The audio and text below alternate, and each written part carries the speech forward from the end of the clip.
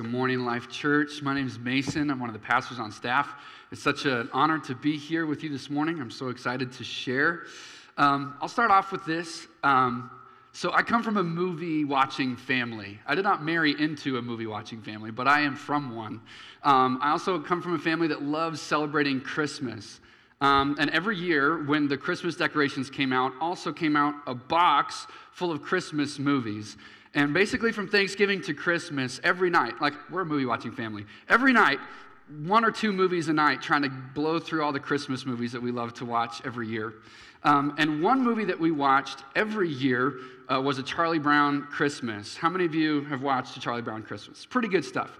As I was preparing this week for this message and reading through Luke chapter 2, I always think of this part in the movie, A Charlie Brown Christmas, where Linus gets up and reads this passage talking about like the meaning of Christmas. So as I'm preparing, I get this picture of Linus. I don't know if they put it on the screen yet. Oh, there he is.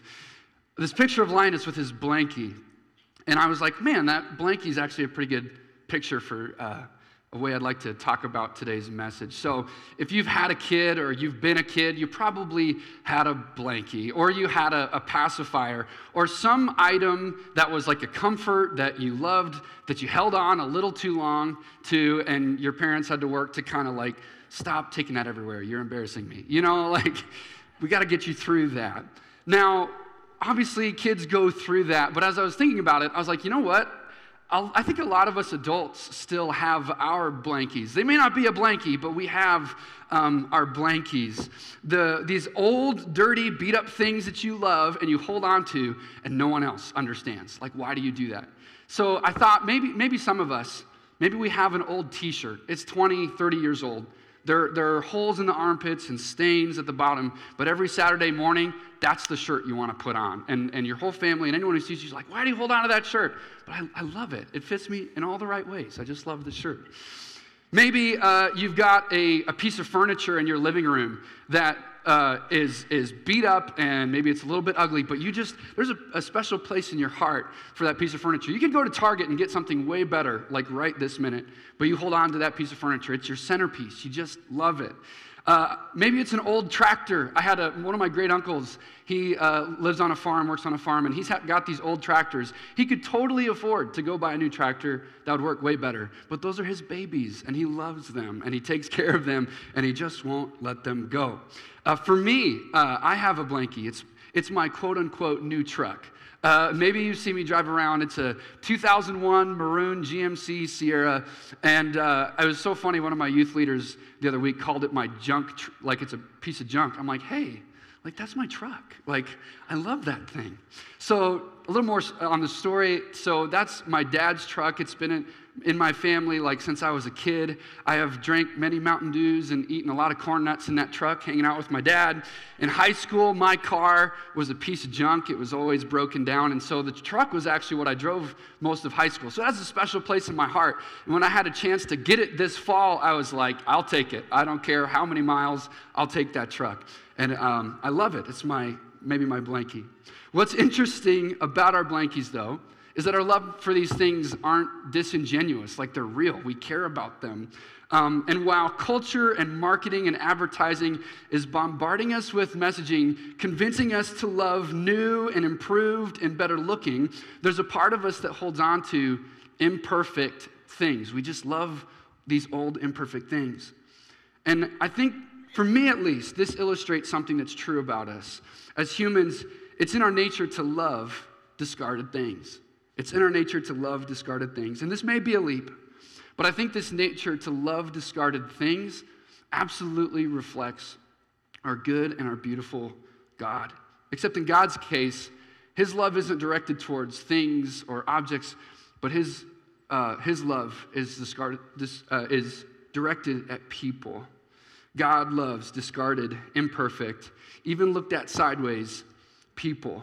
And we can trace this truth throughout Scripture. There is a clear emphasis that God chooses, uses, and loves flawed, discarded, and imperfect people. As I was preparing for the message, I started going through my Bible, like first few books of the Bible, to like come up with a list of names of people that God used who fit that description. And I wasn't even hardly a few books into the Bible, and the list of names grew too long. I cannot tell you how clear of an emphasis it is throughout Scripture that God loves, chooses, and uses broken and discarded people. So we're left with this question: why does God love broken and discarded people? Why does he use and choose and love broken, discarded people? I think this is a huge question and something we struggle to understand at times. And as I was preparing this week, one of my favorite authors, his name's Skye Jethani, kind of helped lead me to an answer to this question. I believe God loves broken and discarded people because they are his. Because they are created in his image. Every human being is beloved by God, his beloved. Every person, their deepest core identity, your deepest core identity is as a beloved child of God. And through God's love of the broken, God seeks to restore dignity and worth that sin, suffering, and brokenness has tried to steal away. This, I believe, is such a beautiful picture. This is why God spends so much time in his word, showing and emphasizing his love for the broken, because his mission is to restore our core identity as his beloved. What the world has tried to steal away from you, what brokenness and sin have tried to ruin, God seeks to restore the dignity and worth stolen from us through sin and brokenness. That's why he loves us. That's why he chooses us. That's why he uses us. And our story today continues this thread of truth through the presence of the shepherds in the story of Jesus' birth. So I'm going to jump into that and kind of explain what I mean. So in verse 11, the angels appear to the shepherds, and they clearly reveal what Jesus' identity is. And if we'll look at verse 11, the angels say to the shepherds, "The Savior, yes, the Messiah, the Lord, has been born today in Bethlehem, the city of David." In this verse, the angels reveal three key parts of Jesus' identity that I want to look at. First, Jesus is Savior or deliverer. He would save the people from their sins, and this would be accomplished by Jesus' death and his resurrection. Second, we see them call him the Messiah. A more word-for-word translation says he is the Christ. Now, if you've been in church for a while, you've heard words like Messiah and Christ, and we get them. But the idea that we need to take away from the term Messiah or term Christ, what a first century Jew is thinking when they hear this is king. Our anointed king. He will rule over us, and his kingdom will be established forever. We read this in 2 Samuel 7. And then they say he is the Lord. He is Savior, he is King, and he is the Lord. Now, the word Lord in Greek is used in multiple ways. A few terms that we see translated, the word Lord translated as, is as master or sir. So these are like people who are in charge, who have authority.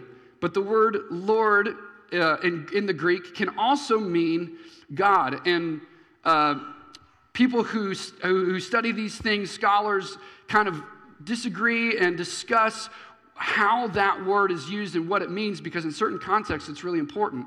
And I would say here in Luke 2:11 it's very important. But thankfully, scholars agree and believe here that the angels aren't calling Jesus master. They're not calling him sir. They're calling him God, which is significant. Jesus is Savior, he is King, and he is God. So if Jesus' birth is the birth of the true God King, wouldn't you then expect like a royal welcome, like a big welcome party? Our King, the Lord God, is born today. Wouldn't you expect a huge welcome wagon? And we get that picture a little bit in Matthew chapter 2, where we see the wise men come and bring these kingly royal gifts to Jesus. But it's most likely that they didn't actually come until Jesus was a toddler. The first people to behold God in flesh were the shepherds. It was the shepherds. Now, the Bible is full of references to shepherds throughout the Old Testament and New Testament. And shepherds and shepherding is generally words, Mason. Generally used as like a positive analogy. In the Old Testament, we see God called the shepherd. We think of Psalm 23, the Lord is my shepherd. In the New Testament, we see Jesus called a good shepherd. In the New Testament, we also see Christian leaders and church leaders called to shepherd as God is our shepherd. But here in the first century, here in the day that Jesus is born, being a shepherd was not such a positive thing. In first century Israel, shepherds were the discarded ones. Shepherds were really a despised class amongst the Jews. And here's a few reasons why. So the circumstances of their job as a shepherd working with sheep prevented them from practicing ceremonial law, and this made them ritually unclean. Now, ritual purity laws were of the utmost importance in Jewish life. In the first century, it was a highly religious Jewish culture at the time. And ritual purity determined your ability to go to the temple to worship, which was a non-negotiable for worship as prescribed by the law. So according to these ritual purity laws, contact with someone who was unclean made you unclean. It transmitted the impurity.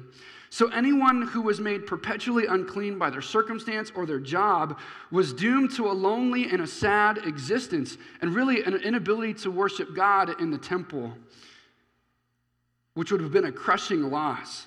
This is the same reason it was so horrible to be a leper in Jesus' day, was being prevented from, one, being able to worship as they knew they were supposed to worship at the temple, and two, a loneliness and an isolation from the rest of the community. Beyond being unclean, shepherds also had a really bad reputation. Shepherds had a reputation as thieves. Historical documents reveal that their reputation was so low that shepherds were not even allowed to testify in court. They were viewed as unreliable and untrustworthy. So without a doubt, the shepherds beholding Jesus were the low men on the totem pole. They were outcasts, undesirables, scum of the earth, discarded ones. And from our view, we may be able to see that, some of those circumstances were unjust, but at the time, it was just the way things were. We also, though, don't have to romanticize the shepherds and be like, well, these shepherds must have been holy. These shepherds must have been like good shepherds. I don't think that the text demands that. In fact, I believe some of the shepherds beholding Jesus' birth may have been fitting of this not so great reputation, because these were the kind of people that God intended to first behold Jesus, their Savior, their King, and their God. God intended to honor and to lift up and to dignify the discarded, the broken, and the sinner from the moment of Jesus' birth. This, to me, speaks so powerfully that in the grand plan of Jesus' life, the good news wasn't waiting to be preached through his life, his ministry, and his death and his resurrection. But from the moment he is born, God is communicating what he came to do and who he came for. That night, God sought to restore dignity and worth and core identity that sin, suffering, and brokenness had tried to steal away from these shepherds. Jesus' birth, as in his life, was proclaiming, "This is who I came for. This is what I'm here to do." God is so good. So how does this affect you and me? How should this change us, impact us, affect us? I'm going to take a quick drink. First things first. I think the first thing we need to do, the first takeaway for me, is that we need to embrace our shepherd identity. Embrace our shepherd identity. So I believe this is key, fundamental, foundational to being a follower, a disciple, or my favorite new one, an apprentice of Jesus. We must embrace our shepherd identity. Here's what I mean. When I say shepherd here in this point, I'm referring to the shepherds in the story of Jesus' birth, the discarded, the broken, the lowly, and the sinner. Some of you read this story and you easily identify with the shepherds today. You have no problem putting yourselves in their shoes. And when you read this story, you realize that it's God's way of telling you, I love you, I called you, You are worth it to me. I claim you. I restore dignity and worth to you. What the world has stolen away, I am giving back to you. You are mine. For some of you, maybe the shepherds aren't so easy to identify with. Maybe you grew up in a Christian home like me, and you've known nothing else. Maybe you've been a Christian for a long time. But for whatever reason, something that I think we as Christians tend to get wrong or mixed up about is God's relationship to our brokenness. We feel and we wonder, does God love me or does God hate me? Does God love me when I'm good and hate me when I'm bad? Is he happy when I'm doing everything right? And is he mad at me when I get things wrong and I fall short? Maybe because of how God was presented to you, maybe because of your personality, but emotionally, this is where many of us land. We get into this idea that we have a performance-based relationship with God. And how do we respond? We respond by convincing ourselves we're righteous, by getting good at following the rules. We can control the outside. For those of us especially good at controlling the things that culturally we look at to say, are you a Christian or not? Are you not a Christian? If you're good at controlling those things, we can get to this place where we convince ourselves that we're righteous. We convince ourselves that we're good with God. We try to earn God's love, or we find security in our outward righteousness to feel good with God. Because when we believe that God loves me when I'm good and he's mad at me when I'm bad, then what I do, and you may not realize it, and I didn't realize it, but I'm convincing myself that I'm good to feel secure. I want to feel secure in my relationship with God. So these mind games happen and I convince myself that I'm righteous. But this same view of God, that he is happy when I'm good and mad when I'm bad, is the same view of God that I believe pushes many people away from him and away and out of the church. Because they may not be as good at controlling what's on the outside and what's accepted as righteousness. And their only choice is to walk away because of how they see God seeing them. Now, understanding God's relationship to our sin and our brokenness isn't easy. Because, like I said earlier, we have this core identity. We are created in the image of God, his son and daughter, his beloved. We are made in his image. But we know in this time before Jesus returns, we're also born into sin. So we feel like we've got these dual identities. And how does God feel about me when both of these things are going on? I get that it's difficult to wrap our minds around. And I don't know if I have time to parse out every bit of theology. But what I want to do today is grasp onto what we can see. What can we see? A couple of famous verses. One that we just heard Alethea read. Romans 5:8 says, but God demonstrates his own love for us in this, that while we were still sinners, Christ died for us. John 3:16, for God so loved the world that he gave his one and only son. Here's what we should easily see today, church. God isn't trying to purge sin from us so that he can love us. He loves us already. He loved us first. 1 John 4:19 says, church, Jesus' love was the cause, not the effect. His love was the cause, not the effect. God didn't send Jesus to die for us so that he could love us, so that he could clean us up and then claim us and love us. He loved us already. For God so loved the world that he sent his son. God demonstrates his love for us in this: while we were still sinners, Christ died for us. He loved us already. His love was the cause, not the effect. The tree of self-righteousness can only produce bad fruit. It is a scheme of the enemy and his lies. It wrecks our view of God, it wrecks our view of ourselves, and it wrecks our view of others. And speaking of purging, this is what must be purged from our life: a spirit of self-righteousness. And we can only do this by embracing our shepherd identity. When you understand that God loves you already in your sin and in your brokenness, you don't have to live a lie, live a life trying to convince yourself that you're not broken. Accept that you're broken continuously. On our journey as Christians of being sanctified, or as we're called to become more like Jesus as we walk with him, even in that journey, the mantra of our lives can only ever be, there but by the grace of God go I.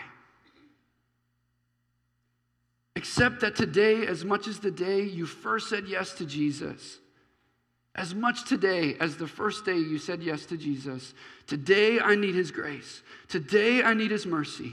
Today I need his kindness. Today I need his forgiveness. I think of in Luke 18, the story of the tax collector and the Pharisee. We are meant to identify with the tax collector who goes to the temple to worship, and his head is bowed and he beats his chest. And he's humble before God, grateful for and asking for God's mercy. And ironically, there's a Pharisee on the other side of him. And his thoughts, he's thinking, thank God I'm not like the tax collector. And then Jesus says, hey, guess who God is pleased with? Guess whose worship God is pleased with? The tax collector, not the Pharisee. You and I are hopeless without God. Embracing your shepherd identity is crucial to being able to receive God's love truly. To experience true inner transformation is to embrace our shepherd identity, to know that we are broken continuously in need of his love, his grace, his mercy, and his forgiveness. That he loves me already. He loves me as I am. If you haven't experienced God's love this way, whether you're new to the faith or searching your faith, or you've been a Christian for a long time, maybe today's your day to experience and know God's love as it truly is. My second point, second takeaway, is to find your field. Today I want us to find our fields. So the key marker to identifying, do I have a self-righteousness problem, is to ask yourself the question, how do you view others? How do you view others today? Are you constantly judging their sin, comparing yourself to them? You know better than to say it, but in your heart and in your mind, you know, I'm holier. I'm better than they are. They need to listen to me and not the other way around. This mindset and these thoughts and these emotions have completely lost sight of how God sees you and how God intends for you to see others. In order to love others as God intends, church, we need to identify with the broken and with the sinners. We need to see ourselves in them. All of us, when we read the story of Luke 2, should be able to put ourselves in the shoes of the shepherds. That God would honor and dignify and call me first. That he would dignify and restore dignity and worth to me, a sinner. As Christians, when we engage in Christian mission, so we know from the Great Commission and from the Great Commandment, Matthew 22, Matthew 28, our simple and most all-encompassing purpose is to love God, to love people, and to lead people to Jesus. This is what God has called all of us to.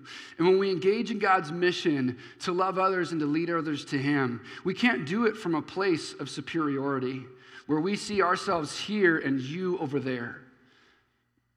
They're not supposed to listen to you, and they're not supposed to listen to me because I've got this all figured out. No, I just started walking with Jesus, and I've put on his easy yoke, and I've learned how to bear the burden of the weight of this life. And I want you to experience that yoke too. We don't do it from a place of superiority. We don't love others from a place of superiority, but from our own place of brokenness, identifying with them and what they're going through, loving them in that place. We have to see them this way. It means everything to loving others the way that God intends for us to. So when I say find your field, find the people that God has called you to love and to lead to him, but do it from your shepherd identity, from that place of I'm broken and in need of Jesus always. The question then remains, who are the discarded ones that God has put on your heart to restore dignity and worth to show through your life, through the things that you say and the things that you do, that they are the beloved of God. And church, finding your field, participating in the work of Jesus, this isn't a calling for just a few of us. This is a calling for all of us. All of us are called to engage in the mission of Jesus, to love our neighbor, and to lead others to him. So, who are you called to? What's your field? I think for some of us, our fields are familiar. We're called to people, and I've heard this said, and I've taught this in some of our Life Church classes, that God so often has us serve out of our own wounds and our own brokenness. The situations and things that God has brought you through in your life, God puts a burden on your heart to serve those who have been through or going through what you've been through. Maybe that looks like getting together with people who are going through divorce, going out and reaching single parents, people going through addiction, abusive situations, foster kids, people in poverty, families dealing with terminal illnesses. Whatever the experiences that you've had, your own brokenness, your own struggles, your own suffering, maybe God is calling you to serve people going through those very same things. God can also help us find our fields through aha moments, I guess is the best way to put it, where through chance encounters or seeing or hearing about a need, and there's just a tug on your heart. Maybe you have zero experience with it in your past, but you just know in your heart, man, those are the people I'm supposed to serve. Those are the people I'm supposed to go be Jesus to. And there are other fields. I think the best way to say it is maybe your field is at work, or where you play, or where you stay. Maybe God has put a burden on you for your job that you just feel a deep calling to be Jesus to your coworkers, to be Jesus to your clients. Maybe God has called you to your neighborhood, to the place that you stay, that you're supposed to be Jesus to your neighbors, show them the love of God, be a friend, be there, be a support. Maybe God has put a burden on your heart for the places that you play. We all have hobbies, and a lot of times through our hobbies, we get to know people. Nicholas and I have been experiencing that in CrossFit, working out with Doug. Doug is so buff, just so you guys know. Like, you may not be able to tell in the hoodie, but he is ripped, and I'm jealous. But anyway, sidebar. But through CrossFit, we've realized, man, there's such a community, people that get together to work out, but it's been one of the best ways for me to get to know people in our community through being a part of that. And I'm sure that there's things like that for you. I know for some people, they're into hunting, and through hunting, they build community. They get to know people through that. My wife is a thrifter. She loves going to antique stores, and it is hilarious. I go with her sometimes, and every thrift store, antique store owner in a 50-mile radius knows my wife by her first name. Like, hey, Taylor, good to have you back. But it's so cool how God is building community through her passion and through her interest. Maybe for you, I'm trying to think, I have some other ideas. Maybe it's, I already said them all. But, thank you, Jesus.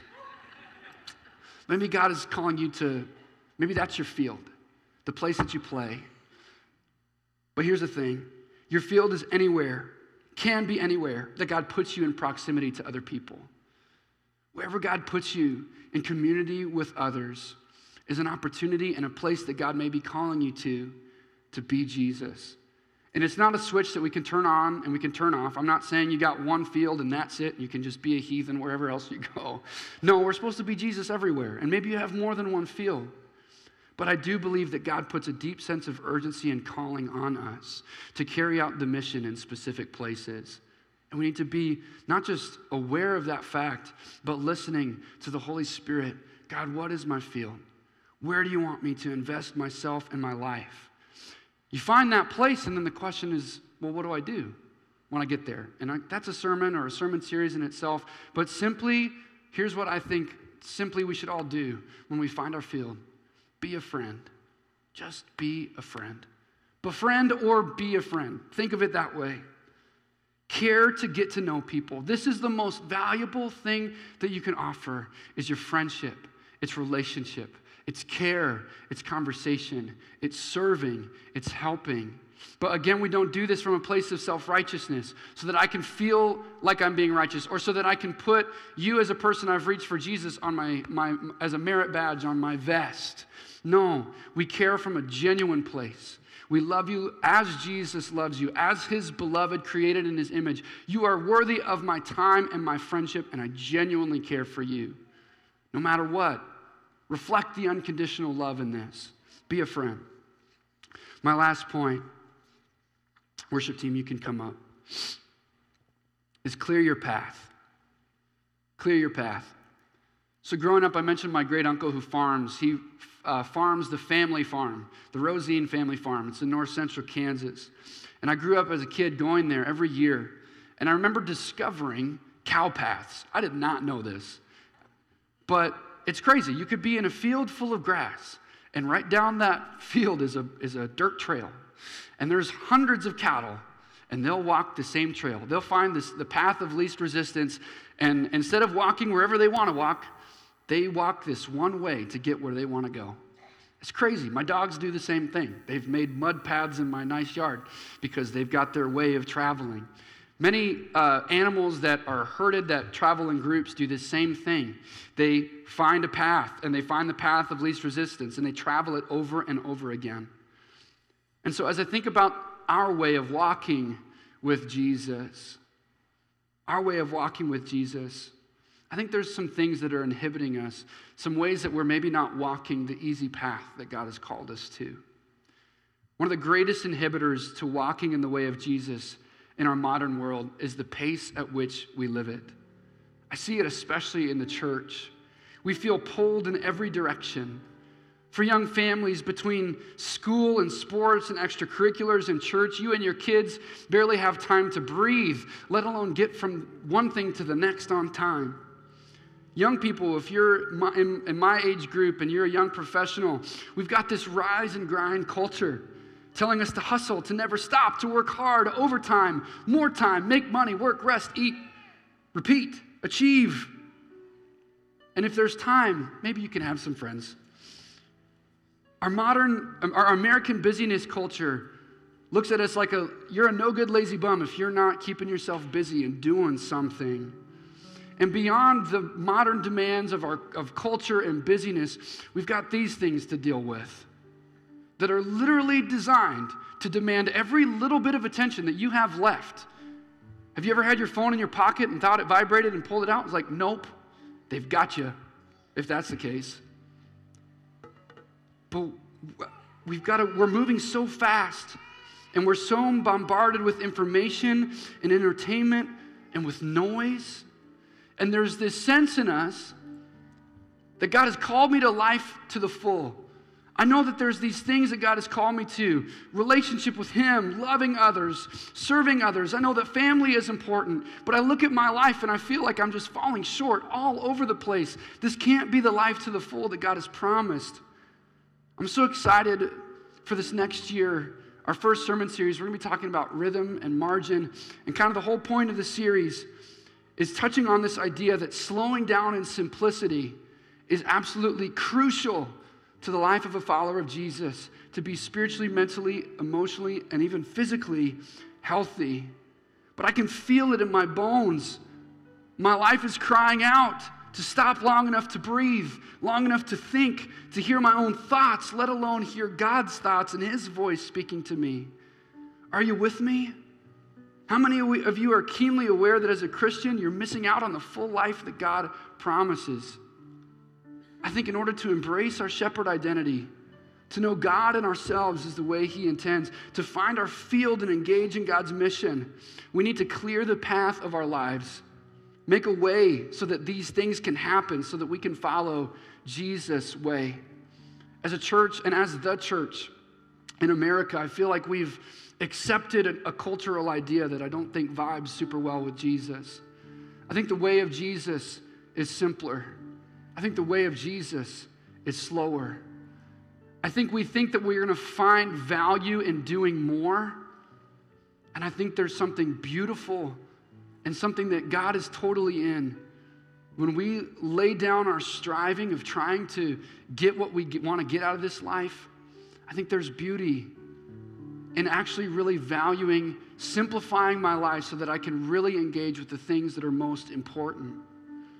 The best picture for doing this and kind of doing a mental evaluation of where my life is at, I got from Pastor Greg, who got from Pastor Tom.